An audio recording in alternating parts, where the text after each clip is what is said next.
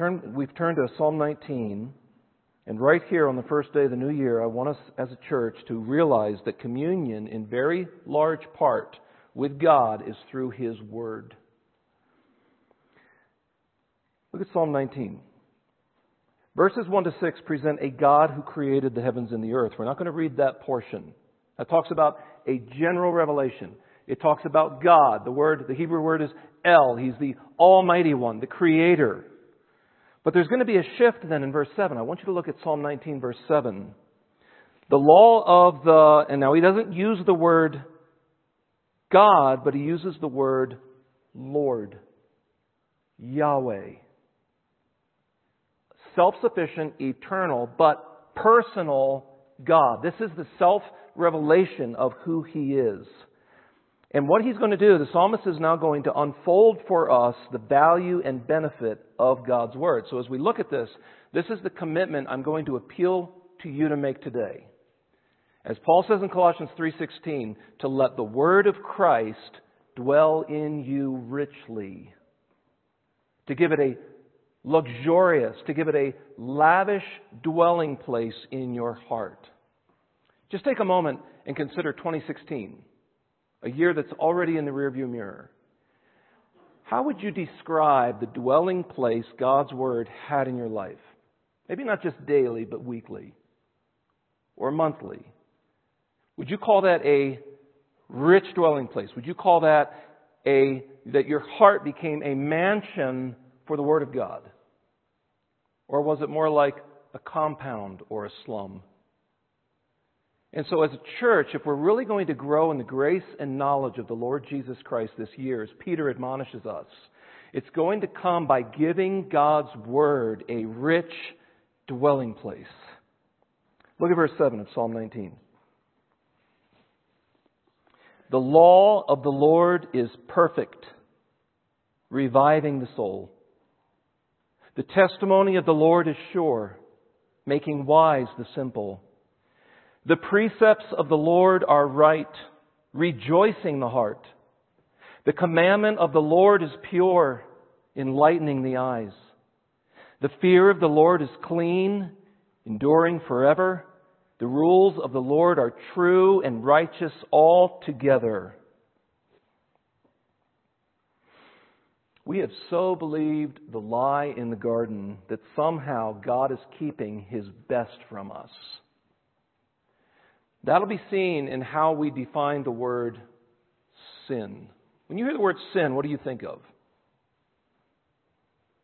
Do you think, it's all those things that I can find incredible pleasure in, but that God has put off limits?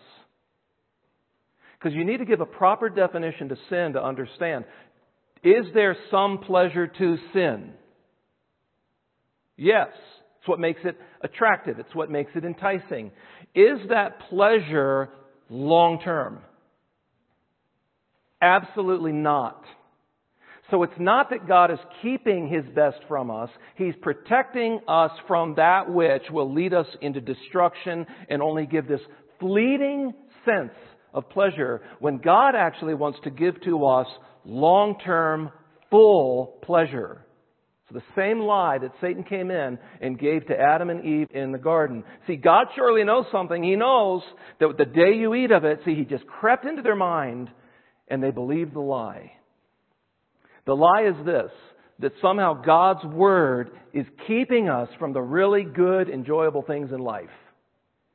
When actually by faith we realize that the goodness of God and the love of God, it is actually through His Word where we find the deepest and longest satisfying joy there is. Verse 7, the law of the Lord is perfect. It's complete. It has no defect, no error. And here's what it does. Reviving the soul. Now some of you entered a new year weary. It's not really just physical weariness, but it's a weariness that even after you get really good sleep, you're still tired. You know what God's Word does? It revives you, brings you back to life. The testimony of the Lord is sure. Verse 7, it's trustworthy. How many things in this life are trustworthy? Can you write 10 things down on a piece of paper that were trustworthy in 2016? Okay, my laptop was not trustworthy. The delete key stopped working, the number 1 key stopped working, and the A key stopped working. You know how often I use those? Okay? Are relationships always trustworthy? I'm very thankful for the faithful friends God has gifted me with. They're rare, folks. Treasure them and nurture them. But not all relationships are trustworthy. How many things are really trustworthy? Toyota Sienna that we drive, not completely trustworthy. Okay, it needed some attention this year. But do you know what is trustworthy? Do you know what you can actually lean on and it will always support you? The testimony of the Lord. The word testimony, the root word, comes from craftsman. Somebody who builds something that is sure to endure, sure to withstand, sure to support. You want a good craftsman to build your home because there's a lot of weight over your head. Do you know what is sure, what is guaranteed never to collapse? The testimony of the Lord. That's what Psalm 19 is saying. And look at what it does. Verse 7, the latter part. The testimony of the Lord is sure, making wise the simple. Now, I have a word for simple people this morning. You don't know you're simple because you're still naive. And the reason I know that is because later on in the New Testament, the Bible is going to tell us that those who have their discernment exercised by eating the meat of the Word are the ones who can tell between good and evil. Simple people don't know the difference between good and evil. That's why it's the fool that mocks sin. I mean, it's fun. And it's the fool, the simple person, who wanders. But do you know what the testimonies of the Lord do? This craftsman in the Word builds up a sure support, and it makes naive people wise. It makes simple people wise. The Apostle Paul wrote this about the Scriptures. He says in 2 Timothy 3:15, the sacred writings are able to make you wise for salvation through faith in Christ Jesus. Salvation is found in the sacred writings, what it teaches us about Jesus Christ. Look at verse 8. The precepts of the Lord are right.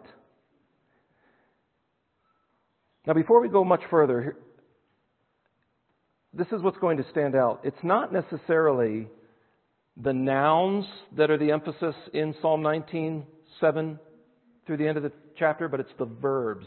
It's not just that I know the commandments, I know the precepts, I've memorized the testimonies. Yes, that's going to be important. We're going to see that in Psalm 119 where I've stored up God's Word in my heart. But it's not just about the nouns, it's about the verbs. It's about this is what the Scriptures do. That's why we're talking about the value and benefit of God's Word.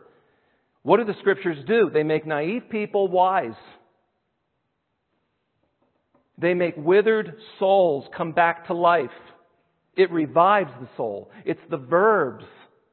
It's the consequences. The commandment, the precepts of the Lord are right, rejoicing the heart. Look at verse 8. Look at the emotional state of this person's heart. The precepts of the Lord are righteous. They give right directions in a crooked world. And that's disappointing. When you believe the lie of Satan and you wander, that's disappointing. But you know what God's Word does? They're right. They give proper directions in a crooked generation, and that brings rejoicing of the heart. Let me ask you, what is the emotional state of your heart right now on the very first day of a new year? Because you know what God's Word does? You know one of the benefits of God's Word? It rejoices the heart. The commandment of the Lord is pure, verse 8. It's sincere, enlightening the eyes. So not only is it like a craftsman, is it trustworthy, it's genuine. It's sincere. Have you ever had somebody that flattered you and you already knew ahead of time that they wanted something from you, and the first thing, it didn't matter what you were wearing that day, they were going to compliment it. Right? Like, hey, I really like that on you. But you already know there's something waiting to happen, and now you're sort of step back and you're cautious. God's Word doesn't do that. It's sincere. It is without hypocrisy. Peter says it this way in 1 Peter 2. Like newborn infants, long for the pure, some translations have sincere. The pure, sincere, spiritual milk that by it you may grow up into salvation if indeed you have tasted that the Lord is good. This is what the sincere Word of God does. It reveals to you accurately who God is. So it grows you up into salvation, and it is pure, and thereby it enlightens the eyes. The effect of God's Word is purity and light, illumination. Look at verse 9. The fear of the Lord.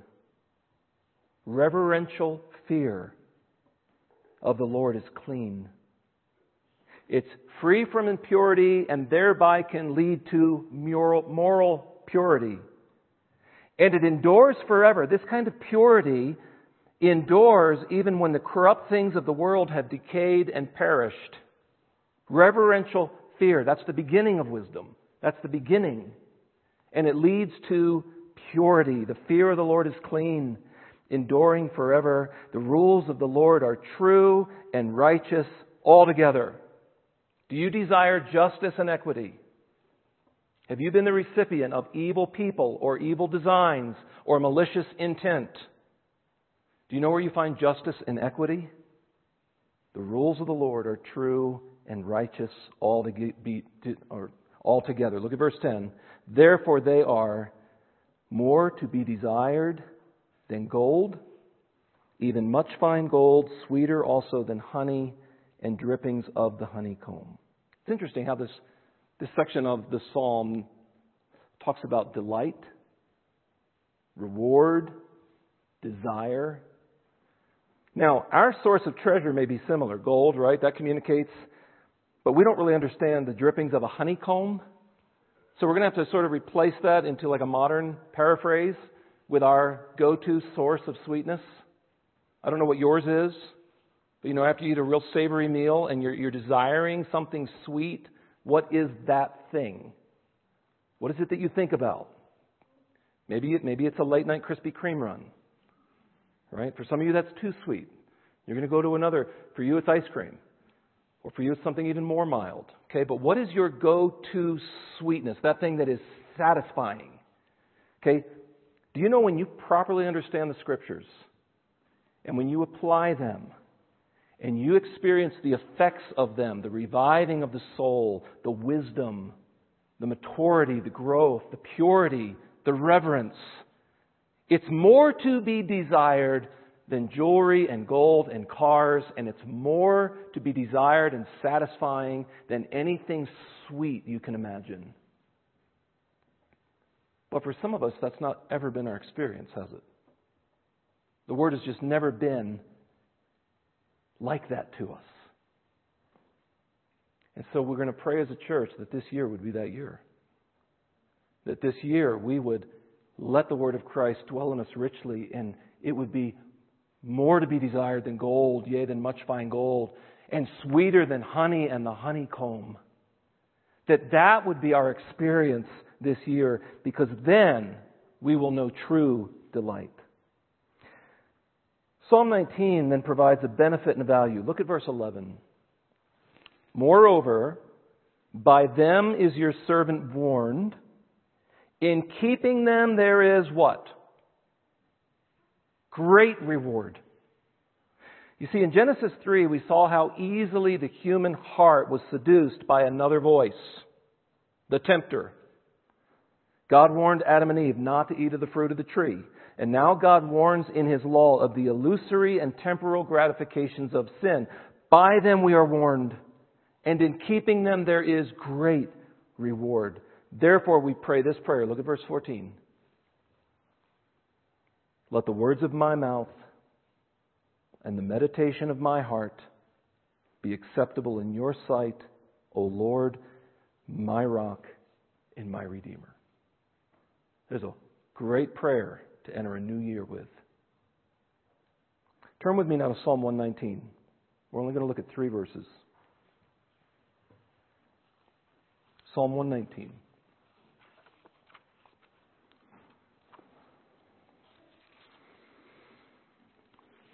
And this section is going to begin with a question, and immediately the psalmist will answer it. Psalm 119, verse 9. How can a young man keep his way pure? Okay. The answer? By guarding it according to your word. Now, there's going to be what is called an inclusio, and that simply means a bracket that's going to include ideas between the main point. And there's an inclusio between verses 9 and 16. And here's the idea. If you look down at verse 16, it reads this: I will delight in your statutes. I will not forget your word. So here's the idea of what we're about to look at. I will guard my life according to your word. And by guarding my life according to your word, I will not forget your word. Okay, let's look at this. Verse 9, how can a young man keep his way pure? By guarding it according to your word. Now, there's going to be different Hebrew words for the word word. Let me repeat that. There's going to be different words used in this small section for the word word. This word, dabar, is the expressed mind and will of God. So, how can a young person keep their way pure? Okay, by guarding it, by keeping it according to the expressed will of God. Okay, so I'm going to walk in the way of God's will. His mind has been expressed to me. Living according to God's will, His Word, is a very practical matter, as we've already seen in Psalm 19. Here again, the emphasis is not so much on the nouns, your word, as on the psalmist's verbs. And we're going to look at this in the next 3 verses. I seek, I have stored up, I declare, I delight, I will meditate, I will fix my eyes, I will delight, I will not forget. It's a very willful, volitional commitment to God's Word. The regular meaning of the word heart, will, and the word seek, look at verse 9 again. Or look at verse 16. I will delight in your statutes, I will not forget your word. Then go back to verse 9. How can a young man keep his way pure? By guarding it according to your word. Keep reading, verse 10. With my whole heart, an undivided heart, I seek you. Let me not wander from your commandments. It's volitional. A deliberate directing towards God. That's the word heart and the word seek. We deliberately follow. We're going to commit to these things. And that is in contrast now to the word wander. Let me not wander. And I understand the phrase that not all who wander are lost. How many of you have seen that? It's a popular Colorado motto. Not all who wander, because we wander into the mountains. We wander to the ski hills. Right? We wander to the fishing streams. Not all who wander are lost. I understand that. But spiritually, if you wander from God's Word, the end to that path is destruction. You will be lost. That's why verse 10, with my whole heart. Once again, wholeheartedness is stressed. The double-minded man is unstable in all his ways. With my whole heart I seek you. This is a prayer. Let me not wander from your commandments. So here's the question. Are you moving towards God and seeking Him, or are you wandering away? There is no neutrality. The illusion of neutrality is the path of destruction. Don't just think, well, I can get by. I'm in a Christian home. Mom and Dad read the Word. I get a lot of Word on Sunday. I mean, I can call up a few scriptures. That's not undivided, wholehearted seeking God. If that's the case, you've already started to wander. So the prayer is, with my whole heart I seek you. Let me not wander from your commandments. So here's the greatest defense from wandering. Look at verse 11. I have stored up your word in my heart, that I might not sin against you. This is a different word for word. It's not the general expressed will of God. These are specific written statements. Utterance, word, saying. It's similar to the word Torah. So here is, I have stored up not just a general knowledge of your will, God, but I have stored up specific utterances. It's similar to Romans 10 where it says, faith comes by hearing and hearing by the word of God. Now the passage that Pastor Matt read for us in John 1 uses the word logos. Jesus Christ is the logos. He's the full representation of the word. But in Romans 10, when it says that faith comes by hearing and hearing by the word, it's a different word. It's not the word logos. It's the word rhema. Faith comes by specific statements of God's word. And it's those specific statements in Psalm 119 that we store up in our heart. It's not talking about volume. There are people who have memorized large portions of God's word, but they obey very little of it. The person who knows a little bit and has stored it up and has willed, who has made a decision to seek God and obey what they know, is better off than the person who has memorized the entire New Testament. So it's not just about volume. It's a very practical matter. It's on these verbs, this seeking, this doing, this hiding and storing up. Look at verse 12. Because storing up God's word in our heart is the greatest preservative from sin, the psalmist says, "Blessed are you, O Lord. Worthy are you, Lord, to receive our undivided worship with an undivided heart." And then he prays again, "Teach me your statutes." Notice the humility there. A willingness to learn more and obey more. Verse 13. It's not just about hiding it and storing it in our heart. What's the next verb? I mean, look at it. Look at verse 13. What's the next response? So it's not just that we do information download Sunday morning and we keep it to ourselves. Yes, we store up His word in our hearts so that we might not sin against Him. But what does the psalmist do next? Verse 13. With my lips I declare the rules of your mouth. So what God says, we will say to others. We gather, then we scatter with the word. We learn, obey, then we share. 2017 would be a great year to start this, if you haven't already. The writer of Hebrews says this in Hebrews 5. For though by this time you ought to be teachers, you still need someone to teach you again the basic principles of the oracles of God. You need milk, not solid food. For everyone who lives on milk is unskilled in the word of righteousness, since he is a child. But solid food is for the mature, for those who have their powers of discernment trained by constant practice to distinguish good from evil. Lord, I seek you with an undivided heart. Teach me your ways. Blessed are you, God. With my lips, I will declare all the rules of your mouth. I will go out and I will share this with other people. Jesus taught this in Mark chapter 4. He said to them, "Is a lamp brought in to be put under a basket or under a bed and not on a stand?" Jesus asks a question about the placement. By the way, the little tiny clay oil lamp is one of the most often found artifacts in Israel. It's a very common household item. And Jesus is simply asking about the placement. What do you do with a lamp? What do you do with this? Right, they didn't have light switches. This was the source of light in the home. So what do you do with the source of light? Do you come in and put it down on the table and put a basket over it? No, you just hid the light. It doesn't benefit anyone if that's what you do with the light.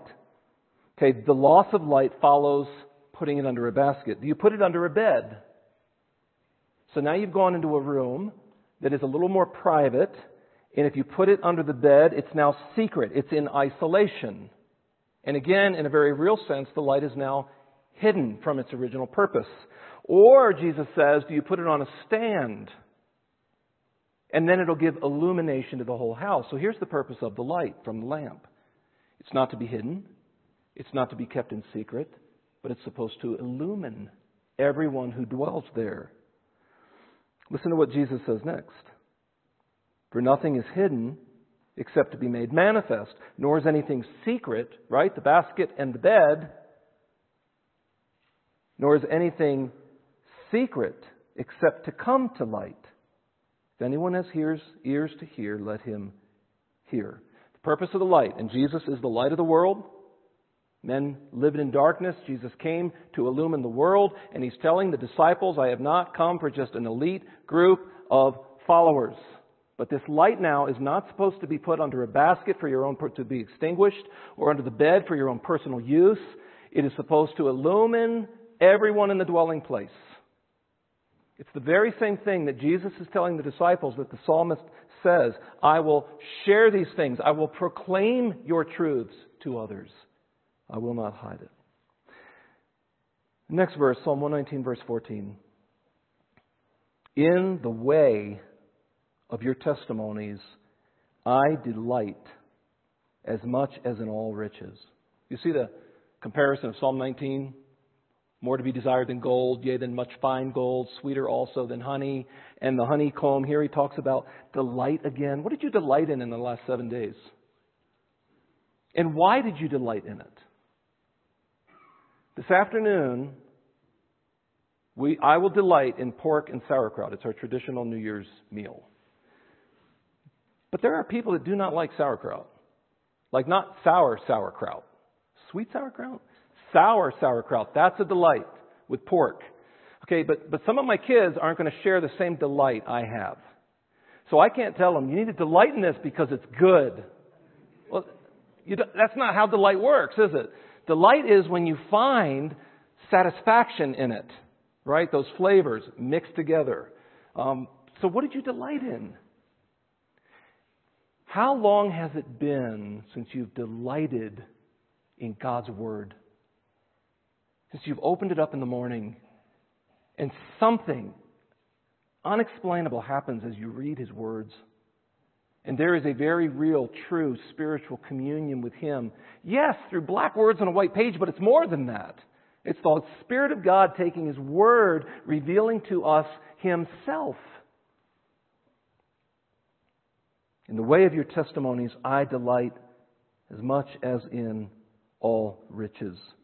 Therefore, look what he does, verse 15.